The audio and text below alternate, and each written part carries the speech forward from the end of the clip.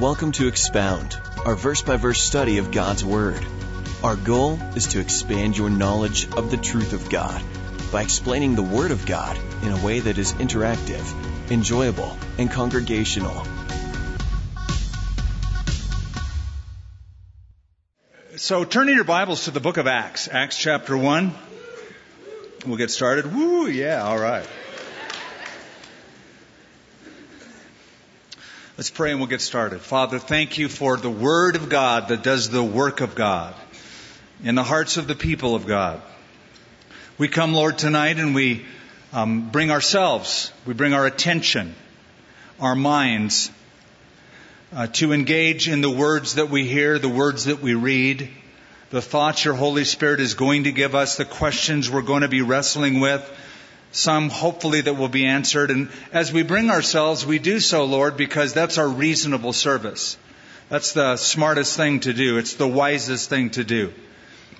Because we remember Paul wrote, in view of God's mercies, present your bodies as living sacrifice, holy and acceptable, which is your spiritual act of worship or reasonable service. So Lord, here we are.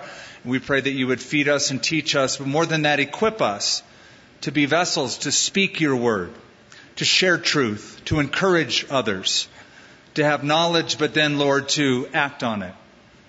For we ask it in Jesus' name. Amen. So, my wife hates it when a movie gets suspended. That is, you go through a movie or a series, let's say it's you don't know it's a two-part, you just think it's a one-part, and the characters are introduced, the theme is unfolded, you start following it, and then just at the climax of the story, those three dreaded words appear on the screen: to be continued. It's like, oh, great, I got to wait a week or sometimes years, really, because they put out the sequel to the movie. Well, we sort of get that feeling as we go through the gospel accounts of the life of Jesus. I mean, we are introduced to the Messiah of Israel. He's been predicted in the Old Testament. He's introduced the main character. We see all the promises made in the Old Covenant, the Old Testament, are being fulfilled before our eyes. We see what he does. We hear what he says. We're getting into the story, but then this main character predicts that he is going to die. And so we go, oh man, that adds tension to the story. But then he says, but I'm going to rise 3 days later. So we go, okay, well I'll hang for that.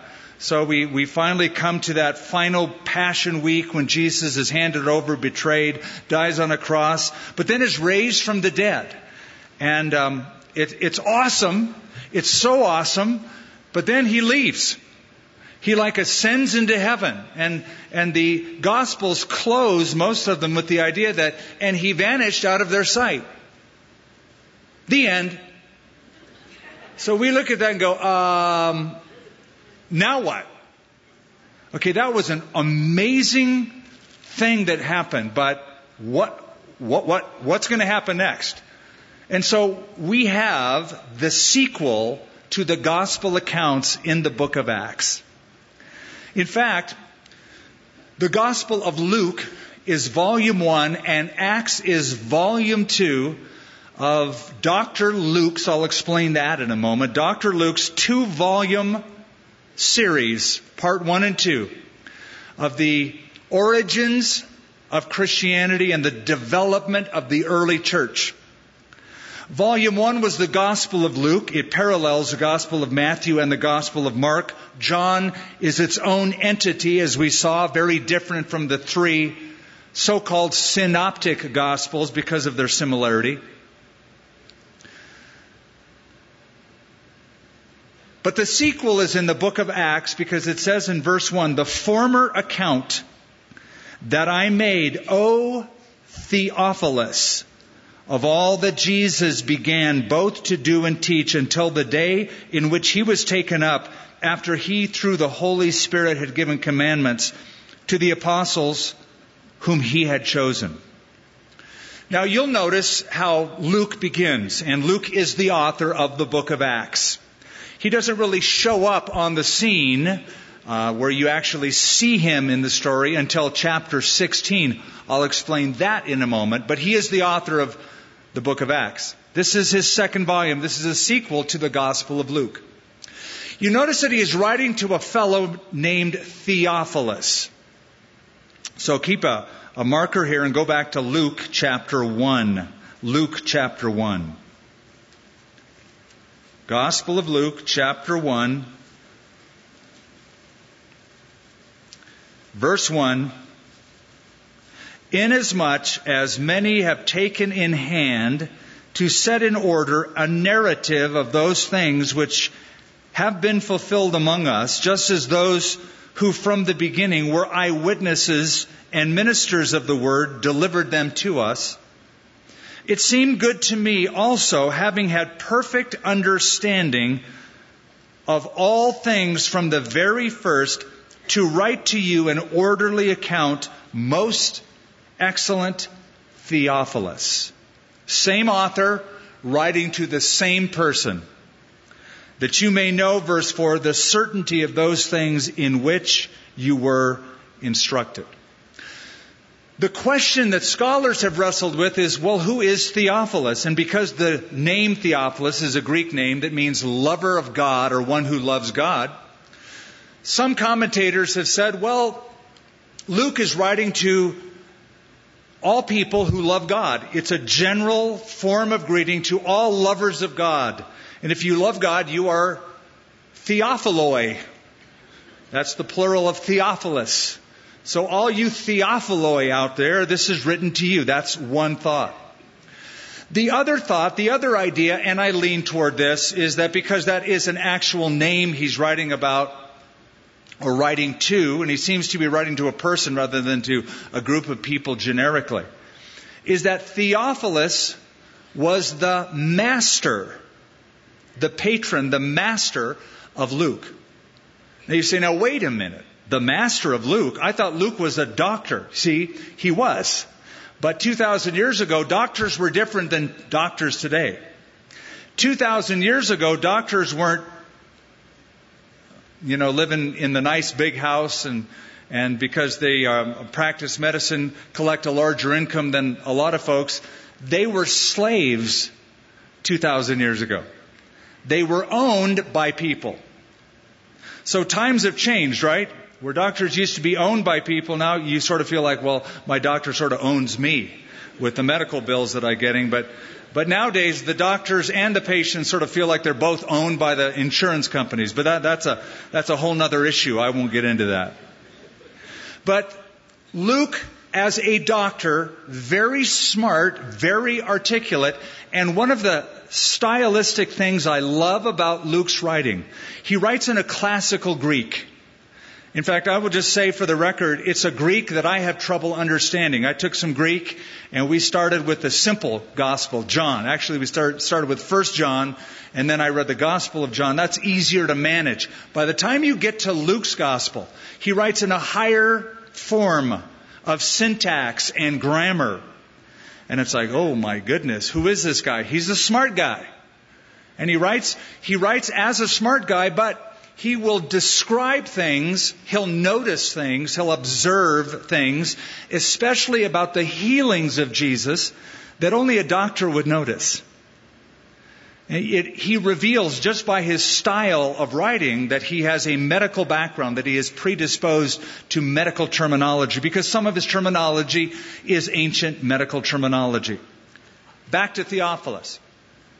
Theophilus was probably the wealthy master patron that owned Luke, employed Luke, if that is easier for you to get your head around. But that Theophilus came to know Jesus Christ as Lord and Savior, as Master. And though Dr. Luke was working for Theophilus, Theophilus released Luke to become a friend and traveling companion with Paul. And so in Acts chapter 16, we're going to read how that the narrative changes from the third person to the first person. Now, I'll tell you why this is important. Because In Acts 16, Paul gets a vision of a man from Macedonia. All the doors are closed. One night he gets a vision, doesn't know which way to go. The man from Macedonia says, come over to Macedonia and help us. So Paul wakes up the next day and says, I think God wants us to go to Macedonia, because I got a vision from a man from Macedonia. So he goes, and the story doesn't show that he finds a man. He finds women meeting at a river in Philippi.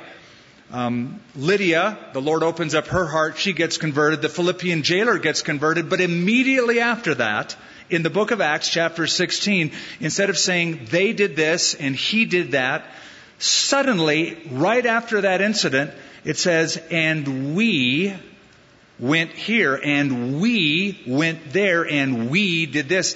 And from that point on, Luke includes himself in the writing, in the first person, not the third. So because of that, some scholars have come to believe that the man from Macedonia that Paul saw in the vision is Dr. Luke. Certainly it fits the timing of the narrative. We don't know for sure, but it's an interesting and fascinating thought that it was Luke who was saying, come over to Macedonia and help us. Now, Luke was a Greek physician, and he probably met Paul at least in Philippi if he wasn't the man from Macedonia. But Theophilus said, you're released from service. What I want you to do is follow Paul around, help him out, and I want you to write to me a full account of the history of this movement. And so he's filling him in. He's not sitting down going, today I'm going to write scripture. He's writing one dude, his boss. But the Holy Spirit used it to give an accurate account of the life of Jesus, the Gospel of Luke, and then the account of the early church. So that's a little bit of background to Luke. That's important in verse 1. The former account that I made, O Theophilus, of all that Jesus, key word here, began to do and teach until the day he was taken up, after he, through the Holy Spirit, had given commandments to the apostles whom he had chosen. The word began suggests that the work of Christ is not over.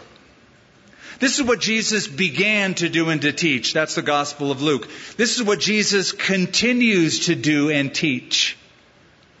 Well, how does he do that? He left. He ascended into heaven. He's out of here. He's gone.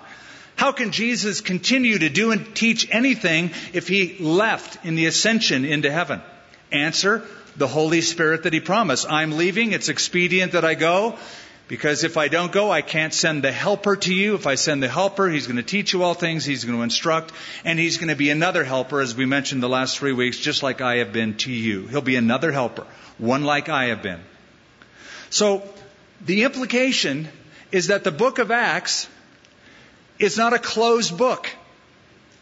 When we get to chapter 28 and the book closes, that's fine, but it's still going on because Jesus is still working throughout history in the lives of his people. The Holy Spirit is still present, infusing us, indwelling us, empowering us. So I love the thought that the book of Acts is what Jesus continues to do, continues to teach through the apostles. Now, the book is called the Acts of the Apostles. That's what it says on the top of our Bibles, though the title is not mentioned. That is not the title in verse 1. It's the title that has been given to the book. It's a good enough title, I suppose, but I prefer looking at it not as the Acts of the Apostles, but rather as the Acts of the Holy Spirit. Because it says, which he began to do and to teach until he was taken up, after he, through the Holy Spirit, had given commandments to the apostles whom he had chosen. So the finished work of Jesus was on the cross. The unfinished work of Jesus continues through the new generation. This one, and then the next one, and then the next one, all the way down to our generation. So you become those, we become those, through whom the Holy Spirit indwells and empowers. To whom, verse 3, to whom he presented himself, that is his apostles, to whom he also presented himself alive after his suffering by many infallible proofs, being seen by them during 40 days and speaking of the things pertaining to the kingdom of God. Now, here's a bit of information Luke or Matthew or Mark or John does not include. They just say that Jesus took them to the Mount of Olives, he blessed them, and he ascended into heaven, and they returned to Jerusalem with great joy. But now we're given a little more coloring into a time period. A 40-day, actually you'll find out it's a 50-day time period, because between the Passover and the next feast, Pentecost, there's a period of 50 days. But 40 days after Jesus rose from the dead until the time he ascends into heaven, he is teaching his disciples. He continues teaching them and speaking to them about things pertaining to the kingdom of God. And being assembled together with them, he commanded them not to depart from Jerusalem, but to wait for the promise of the Father, which he said, "You have heard from me."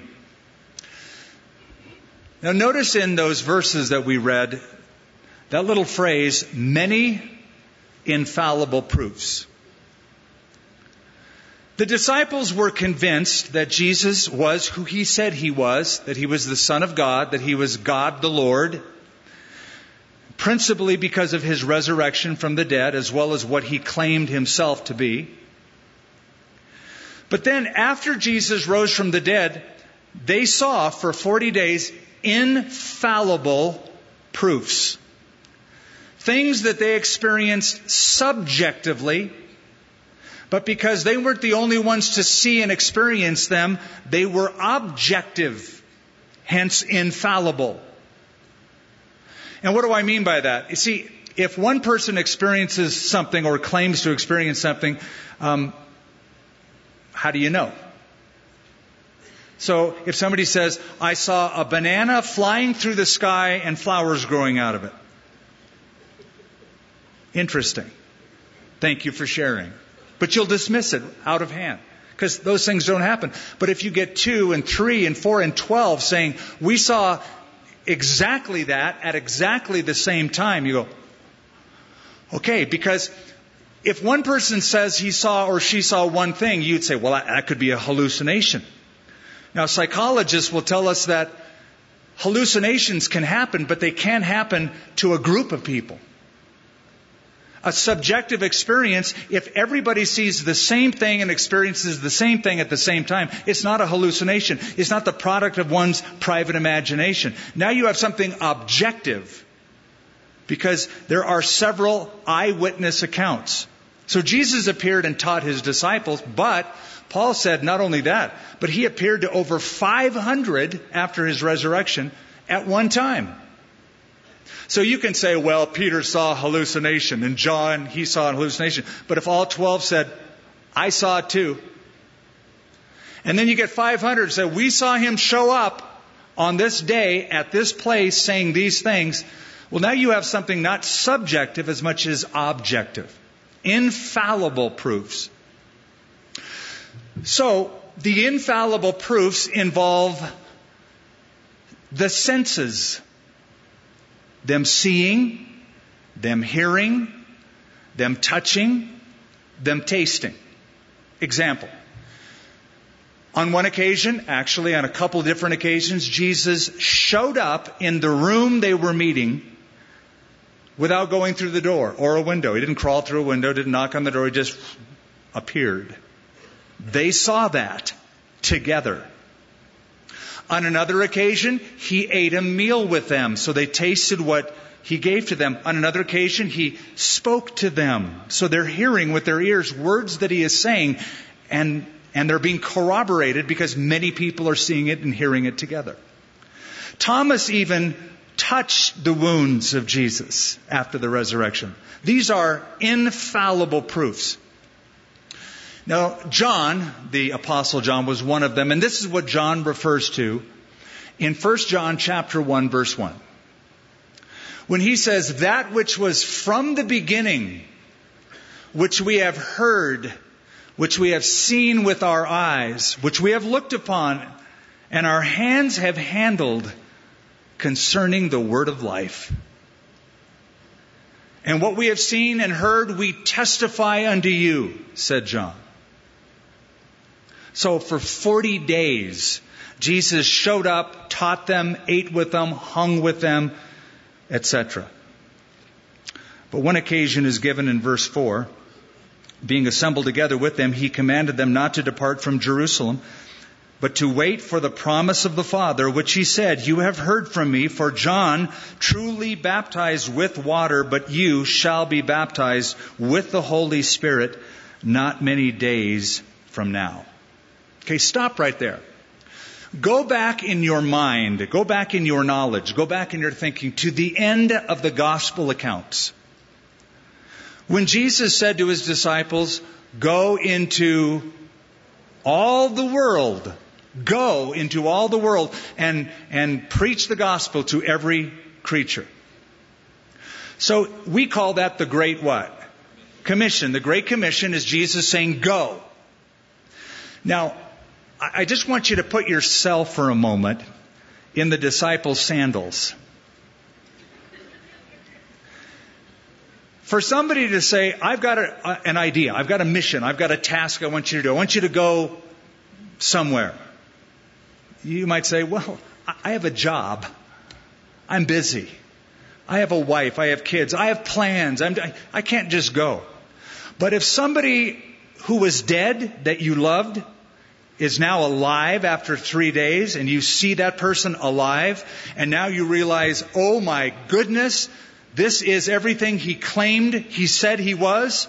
He is God in human flesh. It is the living Lord risen from the dead, just like he said, controlling nature.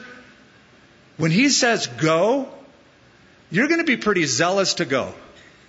Because now you have found a whole new way of life. You're going to follow him. You're going to do what he says. There's nothing more exciting than following that guy.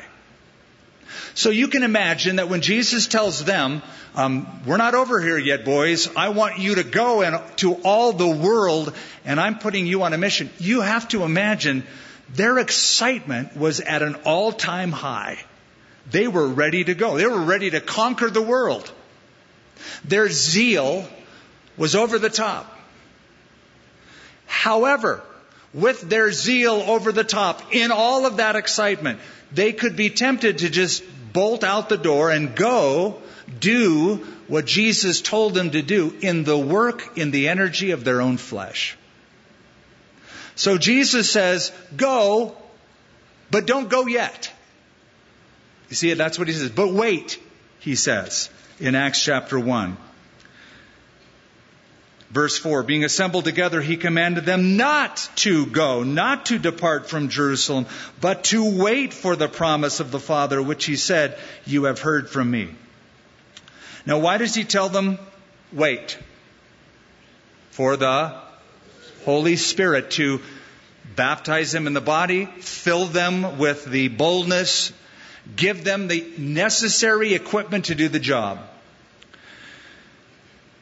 If you wanted to be a pilot in the Air Force, would it be silly if the Air Force said, okay, now that you've graduated from flight school, you have to purchase your own jet aircraft? You'd say, well, I can't. I didn't sign up for this. I kind of thought you would provide the equipment to do the job. Or if you're a soldier on the infantry and they said, you know, there's a really good deal on M16s, but you have to buy them yourself. And the body armor and the helmets. No, that would never happen. They will give you the equipment to do the job they're asking you to do for your country. So Jesus is commissioning them to go out into all the world. But don't go yet. Wait, he says, until you be filled with power from on high. The filling of the Holy Spirit, the necessary equipment to do the job.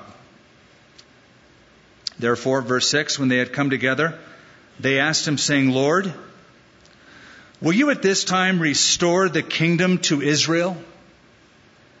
And he said to them, it is not for you to know times or seasons which the Father has put in his own authority. I love these guys. They're so human. I don't know if you caught this or not, but in the normal flow of chapter 1, this is called an interruption. It's a non sequitur. It's bringing an issue up that isn't related to the main subject that was being discussed. Okay, I've told you to go into all the world, but now wait until you get filled with the Holy Spirit. Hey, let's set the date. When are you coming again? When's the power thing going to happen? Are you going to restore the kingdom of Israel now? I mean, what does that have to do with anything Jesus is telling them? About this much. 0. Okay, so they're so human, and this is what I love about them. Because they're really good at interrupting, or non sequiturs. They're really good at it. So like at the Mount of Transfiguration, Moses and Elijah's transfigured with Jesus, and they're watching it, and Peter goes, "It's good that we're here. Let's build 3 condominiums right now." And God the Father has to interrupt Peter's interruption by saying, "This is my beloved Son. Listen to him. Be quiet and listen to him." But that's Peter, and that's not the only time. There was the time Jesus mentioned that he was going to the cross to die on the cross. And so they asked him who's going to be the greatest in the kingdom. What? Were we talking about the kingdom and the glory? I thought we were talking about the cross. Yeah, but they're thinking the kingdom. So that's the interruption. That's the non sequitur. And why I'm bringing this up is because I have a good friend who likes to say this. He goes, "People change, but not that much." And so here you see the same apostles, yes, after the resurrection. Yes, they're going to be filled with the Spirit, but they're who they are. They're still growing. They're still imperfect. Does that give you a little bit of encouragement? I hope it does. These guys were far from perfect. Now, having said that, and having just sort of ditched them, I have to say this.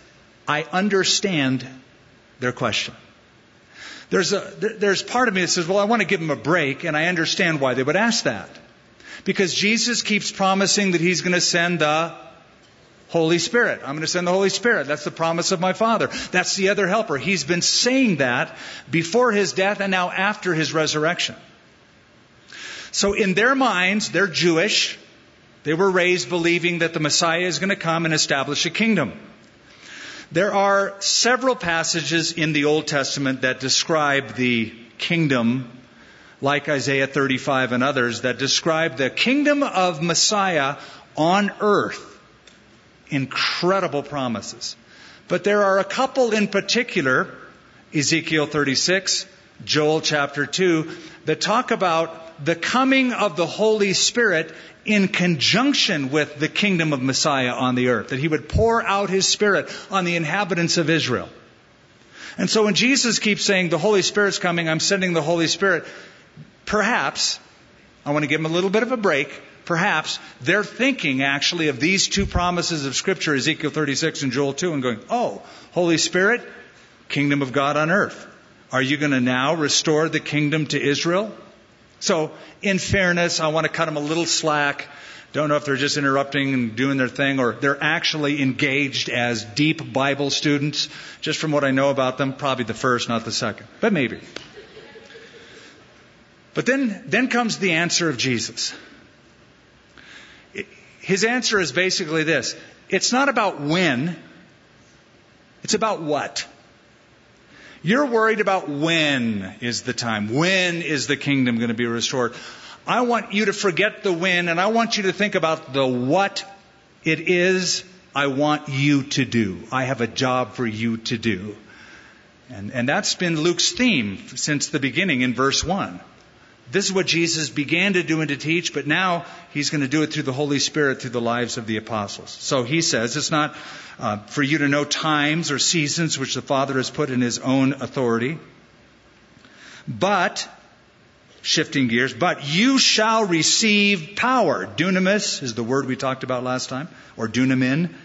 When the Holy Spirit has come upon you, epi, and you shall be witnesses to me in Jerusalem, and in all Judea and Samaria, and to the end of the earth.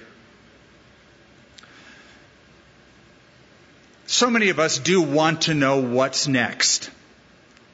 And I just told you about that little Bible study on YouVersion. What's next? What's next? What's next? It's good to be informed, but not so much that all you care about is information and not the transformation that comes in your own life to do what God wants you to do right now. You see, I came out of the Jesus movement, and some of us, frankly, thought Jesus was coming by tomorrow. I mean, if he didn't come by tomorrow, or maybe next week, that's the latest. I mean, we expected Jesus to come at any moment, and I like that thought of the imminence of Christ, return of Christ. I still hold to that.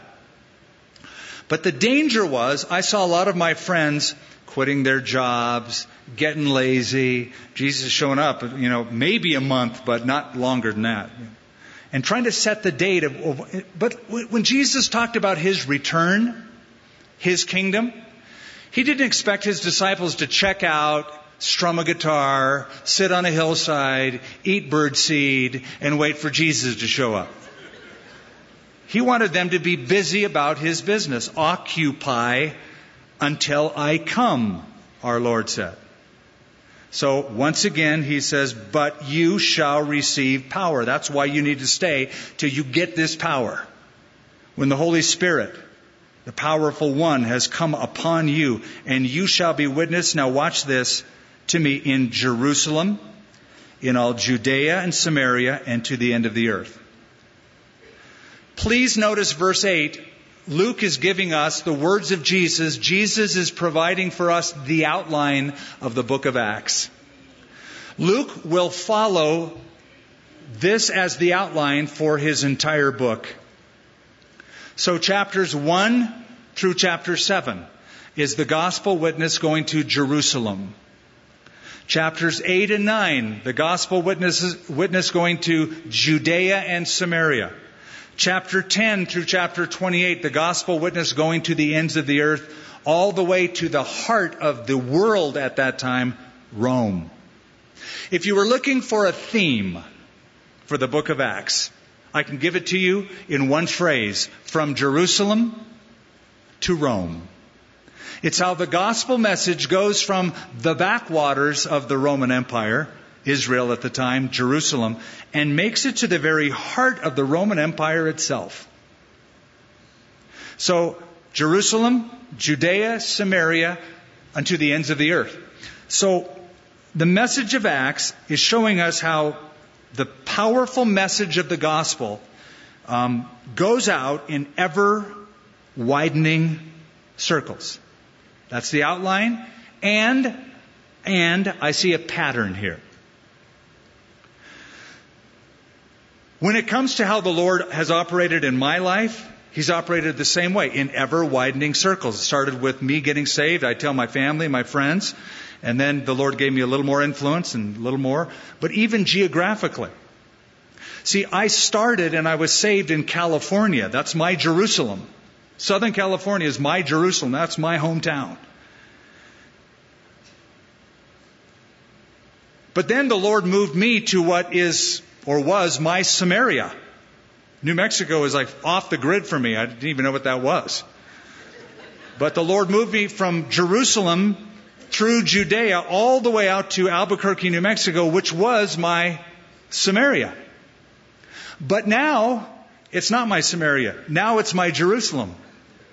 And so from this point, this is our Jerusalem. In ever-widening circles, the gospel should go out from you, from us, in the same way. Through parts of this state, through neighboring states, to the ends of the earth. So I love the fact that many have left to start churches in different parts of the world. Usually at first just starting with areas around here, but then widening out. And radio has taken the message in various places. So the Lord may move you to another place. That will become your Jerusalem.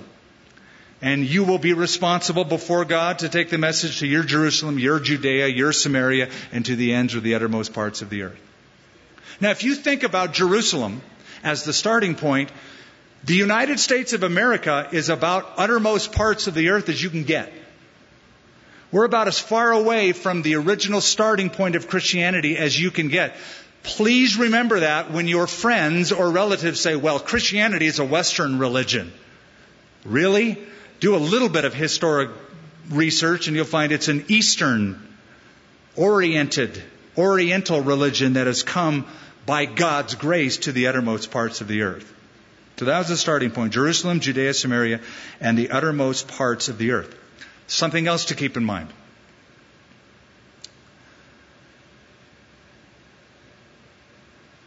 The book of Acts records the events that take place during a 30-year period. 30 years of church history in this book. AD 33 to AD 63, about 30 years.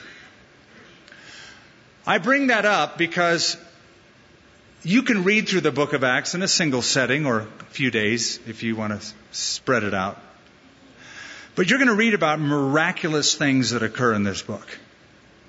And you might be tempted to go, man, there's so many miracles in the book of Acts. We need to get back to the book of Acts, which in many cases I would agree with. Some cases I wouldn't. Some cases we're already there. I'll explain that. We need to get back to the book of Acts. We need to see the miracles they saw. Listen, you're reading a period of 30 years of church history. The book of Acts records about 30 miracles. That's an average of about a miracle a year. It's important that you remember that because I think we see a miracle a year. So don't think, man, we're not seeing enough miracles. I need my daily miracle. They didn't have daily miracles. Miracles are the sovereign work of God in His own timing and for His own pleasure. So 30 years, 30 miracles, easy to average that out. Now verse 9, now when He had spoken these things, while they watched, front row seats, man, He was taken up, and a cloud received Him out of their sight. That really was out of sight. And while they looked steadfastly toward heaven as He went up, behold, 2 men stood by them in white apparel, who said, Men of Galilee, why do you stand gazing up into heaven? So you can picture, right? They're just going, wow, that's awesome. Yeah, I think He's gone now. Yep. You see Him? No, I don't. They're just yeah, there He goes. He's gone. This is the last time they're seeing Him. So their heads are upward. Men of Galilee, why do you stand gazing up into heaven? This same Jesus who was taken up from you into heaven will so come in like manner as you saw Him go into heaven. Jesus Christ will return as He left. He will return personally. He will return visibly. He will return wonderfully. He will first come for His church. We call that the rapture, 1 Thessalonians chapter 4. In which Jesus comes close to the earth in the clouds, not all the way down to the earth. We will rise to meet Him. So think of it as a near flyby of Jesus. But one day, He's coming all the way back down to the earth. Revelation chapter 19. The second coming when every eye will see Him. Every eye, not just the church taken up to meet Him. Every eye shall see Him, and we'll come with Him at that second coming. Now, His return, according to these 2 men, is like His leaving. It's personal, it's visible, and Jesus left from, as we read down in verse 12, the Mount of Olives. When Jesus comes back, His second coming, He's going to touch down on the Mount of Olives. The same mountain He left on, He's coming back to. Zechariah chapter 14 says that. It says, in that day, His feet will stand on the Mount of Olives, and the mountain will be cleft or divided into two and move, half of it to the north, half of it to the south, and a huge valley will be produced in Jerusalem. That's Zechariah 14. So it's awfully awesome to stand on the Mount of Olives and gather believers together with open Bibles and think, this is where Jesus ascended into heaven. This is where Jesus is coming back to. The Mount of Olives is just to the east of Jerusalem. We call it the Mount of Olives, but it's really a hill. It's 400 feet taller than the valley. But before you go, oh, well, that's not much of a mountain. I mean, we have like the Sandia Mountains. That's really a mountain. Yes, but try walking up the Mount of Olives. I tried to bicycle up the Mount of Olives. I brought a bicycle there once, had it in the lowest gear, kept lifting the front end off the ground. You couldn't make it up. I had to carry it up, roll it up. It's so precipitous, it is so steep that it feels like a mountain. It's a hill, but it's that mountainous area of Judea where it's just steep going. But we always love to gather people because it's a couple hundred feet taller than the Temple Mount, so you get a commanding view of the city of Jerusalem from the Mount of Olives.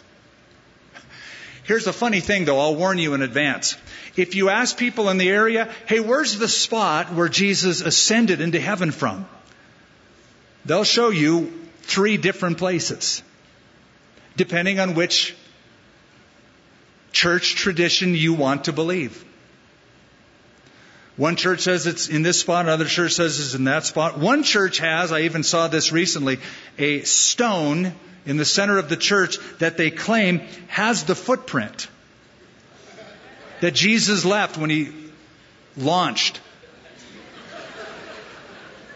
Before he launched, he stepped on that rock and it mysteriously, miraculously left a footprint. Now I've looked at it and go, that's a footprint? Okay. Maybe he just eroded over time, but they claim it is. The problem with all of these churches, you want to know what the problem is? They're all wrong. Say, how do you know that? Well, this is the advantage of reading the Bible. Because when you read the Bible and you come to the Gospel of Luke, the author of Acts and Luke, tells us Jesus took them as far as Bethany, and that's where he launched. Now, Bethany is on the Mount of Olives, so there's the mountain, and there's Jerusalem over here, so here's the mountain. And he didn't launch from the very top, but just on the other side, going down toward the east, toward the Dead Sea, is the village of Bethany, where Lazarus, Mary, and Martha lived, where Jesus hung out. More of a private setting. And that's where he took his disciples, to the familiar place where Lazarus, Mary, and Martha lived. And Luke says that's where Jesus ascended into heaven. So it's funny to listen to their spiel and they show you the footprint, but you can walk away going, I don't need to see it or pay the money to go see it. So go to Bethany and check that out.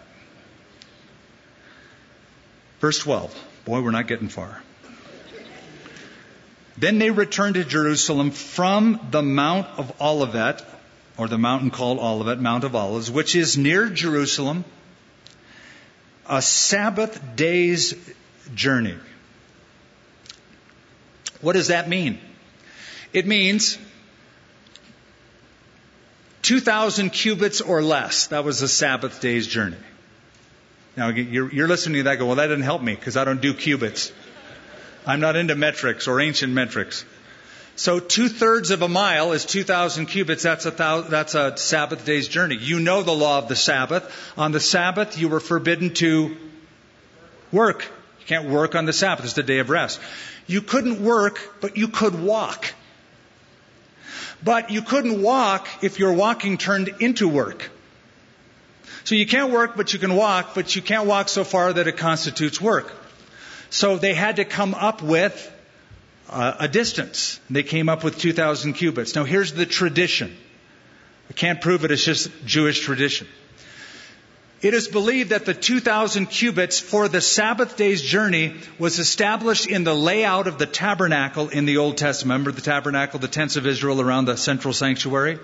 It was believed that the farthest tent in the camp of Israel away from the tabernacle in ancient times was 2,000 cubits. And so that was the distance that the furthest inhabitant of the camp had to walk on the Sabbath to worship the Lord in the sanctuary. So the idea of 2,000 cubits or 2/3 of a mile has been established. Don't know for sure. That's just the tradition. So Jerusalem is a Sabbath day's journey according to that tradition. And when they had entered, they went into the upper room where they were staying. Peter, James, John. Notice who's first on the list? Peter always is first on the list. Don't get mad at Peter for that. Whoever wrote the names of the apostles in any of the times and places they're mentioned, Peter is always mentioned first. And who is always mentioned last? Judas Iscariot. But he's not mentioned here because he's out, as we will see and have seen. Peter, James, John, Andrew, Philip, Thomas, Bartholomew, Matthew, James the son of Alphaeus, and Simon the Zealot, and Judas the son of James. Judas Iscariot is not mentioned. Peter is mentioned, and Peter does have a leadership role in the early church. He's the guy on the day of Pentecost who preaches the first message. He is filled with the Spirit. He speaks boldly. So he has a leadership role. However, Peter's leadership role is going to diminish throughout this book. You'll see Peter prominent at the beginning, but you will not see Peter as the first pope. Just got to warn you, if you're looking for that, you won't find it. What you're going to find is Peter submitting to James. By the time we get to Acts chapter 12, 13, 14, and 15, James becomes the leader, the spokesman of the early church pre-Paul the Apostle. So Peter is the initial leader. James becomes the leader everybody looks to make the final call. James, interestingly, is the brother of Jesus. That James, not this James in the lineup of apostles. There's a James who is one of the blood brothers of Jesus, the half brothers of Jesus. He's going to become the first real leader that everybody looks to in Jerusalem. So Peter has a leadership role. His role is going to diminish. Then notice what it says. These all continued with one accord in prayer and supplication with the women and Mary, the mother of Jesus, and with his brothers. Now there's a lot there. I just want to touch on a couple of things. Mary is mentioned specifically. Rightfully so. Mother of the Messiah. Then it says the women. What women? Well, you know, don't you, the women who were there at the resurrection and at the cross and who are now with him in Jerusalem. So there's Mary, the mother of Jesus. There's Mary Magdalene. There's Mary, the wife of Clopas. There's another Mary, and as you can see, Mary was a very popular name. They got 4 Marys going on. The other Mary was probably Mary and Martha, because they were in Bethany and they were worshiping there. And a woman named Salome, who is mentioned in the New Testament. At least those women were present in this upper room. Then it mentions also his brothers.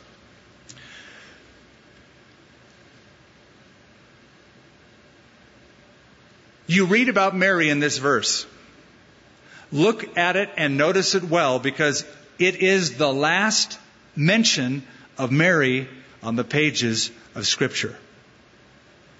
After this, she fades away from Holy Writ. She's not mentioned by any other writer as living somewhere doing anything. So all we have is tradition. Some say she died in Jerusalem. Others say she followed John to Ephesus and died in Ephesus. We don't know. But this is the last mention of Mary. She fades from the story. So evidently, the early church didn't venerate her like they did later on. Even Jesus didn't venerate her. When Jesus was teaching in a house, they came to him and said, "Your mother and your brothers are here to see you." And he says, "Well, who are my mother and my brothers?" It's a weird thing to say about your family waiting outside to see you. He said, "Well, who are my mother and my brothers?" Then he looked and pointed to them and he said, "Whoever listens to God's word and does it, the same is my mother, my brother, and my sister." On another occasion in Luke chapter 11, somebody came along and tried to worship Mary. They tried to venerate her. They saw Jesus, and then this person said, "Blessed is the womb that gave you birth, and blessed are the breasts that nursed you." And you know what Jesus said to that person? He said, "Well, really, blessed are the ones who hear the word of God and do it." That's what he said. So Jesus didn't give any undue adulation and worshiped her as the mother of God or the other traditions that developed later. Now, later on, a tradition developed. I have to tell you this because look at what it says in verse 14. With his what? Brothers. Well, who are his brothers? Well, if you were to read Mark chapter 6, 4 of them are mentioned. James, Joseph, another name for Joseph, Judas, different than the other 2 Judases that are disciples, and Simon, the half-brothers of Jesus. So after Jesus was born, he was conceived. She was a virgin. He was conceived by the Holy Spirit. When Jesus was born, Joseph and Mary had normal marriage, physical relationships, and they had children. At least 4 other boys. And then it says, and his sisters. They're not even mentioned by name, but a whole slew of kids Joseph and Mary had. And yet, in the 14th century, this weird doctrine developed called the perpetual virginity of Mary. And that is that Jesus was born, conceived in the womb of a virgin. Mary had birth, delivered Jesus, and then she, the rest of her life, stayed a perpetual virgin. There is even the belief within the Catholic Church that when Jesus was born, he never came through any any natural bodily opening. He didn't traverse a birth canal. So that was never even used in the process. That's just, I don't know where that came from, but it's a tradition from the 14th century. So here his brothers are mentioned. They're mentioned by name in Mark chapter 6. These are the half-brothers of Jesus who was conceived by a virgin. And in those days, Peter stood up in the midst of the disciples. Altogether, the number of names was about 120. And he said, "Men and brethren, this scripture had to be fulfilled, which the Holy Spirit spoke before by the mouth of David concerning Judas, who became a guide to those who arrested Jesus."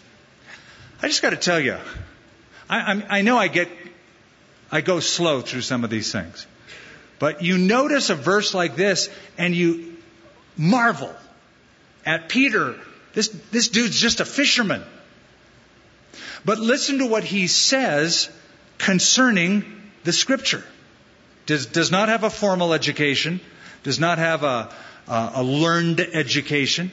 A fisherman, a common person. But the things that he believed about the Scripture, and not only that, how he used the Scripture, he's going to quote from 2 Psalms, Psalm 69 and Psalm 109, and take a portion of it and place it together to show that it has been fulfilled. Now, where does he get that from? How was he able to do that? Well, let me suggest a couple of things to clear that up in your mind. Number one, in Luke chapter 24, after the resurrection, it says that Jesus opened their understanding that they might comprehend the Scriptures. That would do it. Have you ever read something and all of a sudden you go, "Oh, I get it. Now I see it." Well, Jesus did that for his earthly followers so that they could understand the Old Testament Scripture and how it is fulfilled in Christ. So he opened up their understanding that they might comprehend the Scriptures, number one. Number two, Jesus had been hanging out with them 40 days, teaching them stuff about the kingdom of God. He's given them personal Bible studies. That would expand their knowledge a little bit. Since Jesus ascended into heaven, about 10 days since Pentecost, or it's about 10 days as this scene developed, they've had some time to search the Scriptures for themselves. So Jesus opening up their minds, Jesus personally teaching them searching the Scripture, has formed now for Peter, he has a theology of fulfilled Scripture. So to me it's impressive, because that's a short lead time for a fishing dude from Galilee a simple man, a blue-collar worker, to be able to get this. He wasn't Dr. Peter. He was just Peter. But he's Peter filled with the Holy Ghost and post-resurrection of Jesus. So it's marvelous. And I just want you to notice in verse 16 how he regards the Scripture. Number one, the Scripture has to be fulfilled. This is Peter saying, whatever Scripture you find in the Old Testament, it has to be fulfilled. Number two, it has human authors. David wrote a couple of Psalms. He says David wrote these things. But a third thing he noted, it's inspired by the Holy Spirit. The Holy Spirit inspired, did I say Peter or David?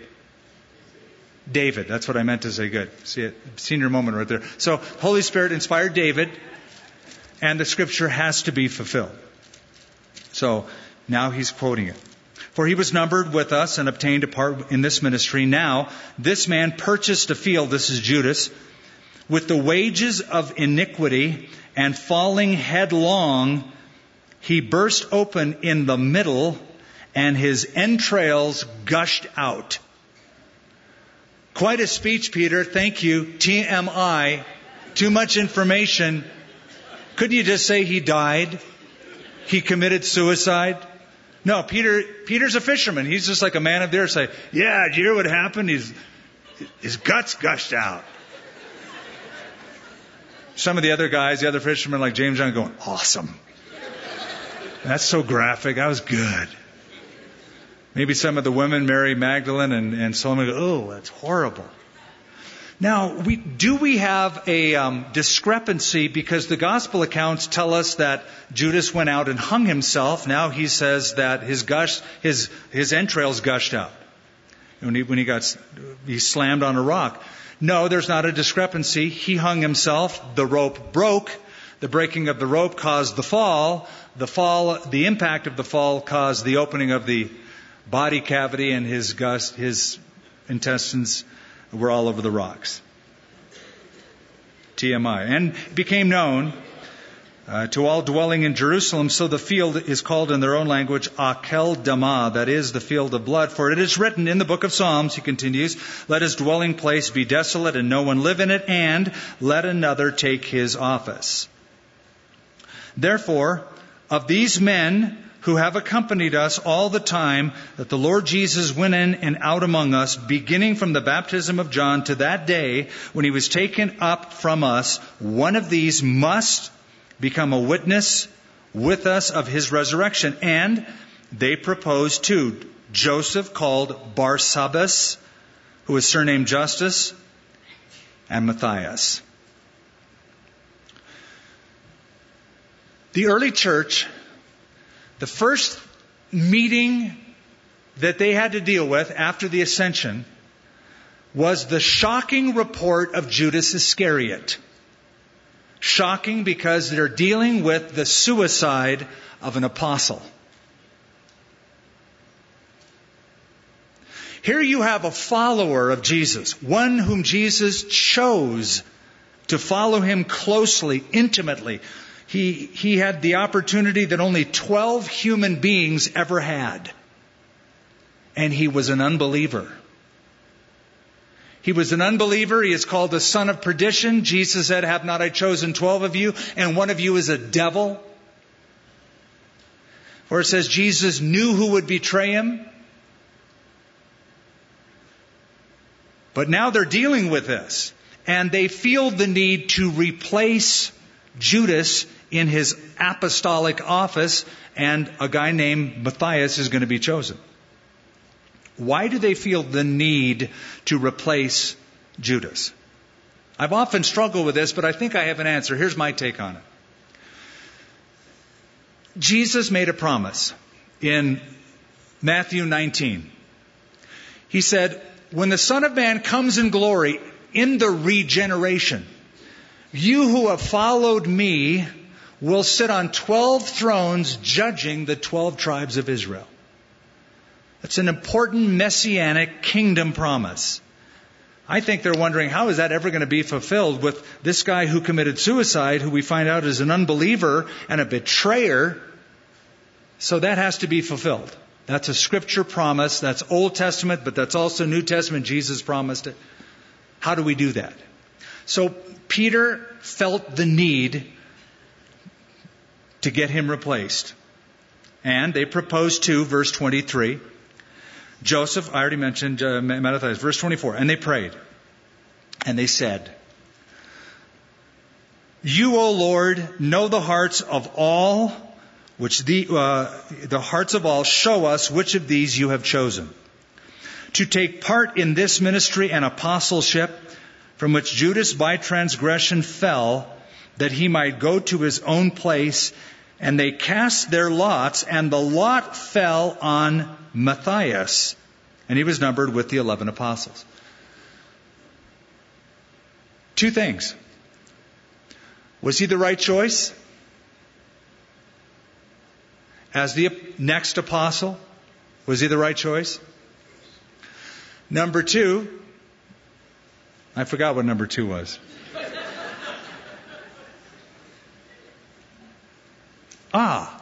Yeah. Are there apostles today? Is the office of an apostle still a valid office? That's the thing. See, now I'm asking you those questions, and I'm noticing when I said, is he the right choice? Some going yes, I'm going no. There's probably Paul the apostle was the right choice. When it says the office of an apostle, is that still valid? Some are going yes, some are going no. But those are two important issues. Unfortunately, we're a minute over time. And so next week, I'm going to answer the question, is the apostolic office valid for today, or did it end with the 12? And was Matthias the right choice or not? Fair enough? It's a cliffhanger. Father, thank you for your word. Thank you for your Holy Spirit working through ordinary men and women in Jerusalem, going to Judea, through Samaria, all the way to the ends of the earth. Lord, thank you that we, too, can be filled with your Spirit. The Helper can work in and through us, and your word can go out in our community, our Jerusalem, our Judea, our Samaria, all the way to the ends of the earth. May it be so. May you use us, Lord, as we go back out with our family, with our friends, at our workplace, at our college. In Jesus' name, amen. For more resources from Calvary Albuquerque and Skip Heitzig, visit calvaryabq.org.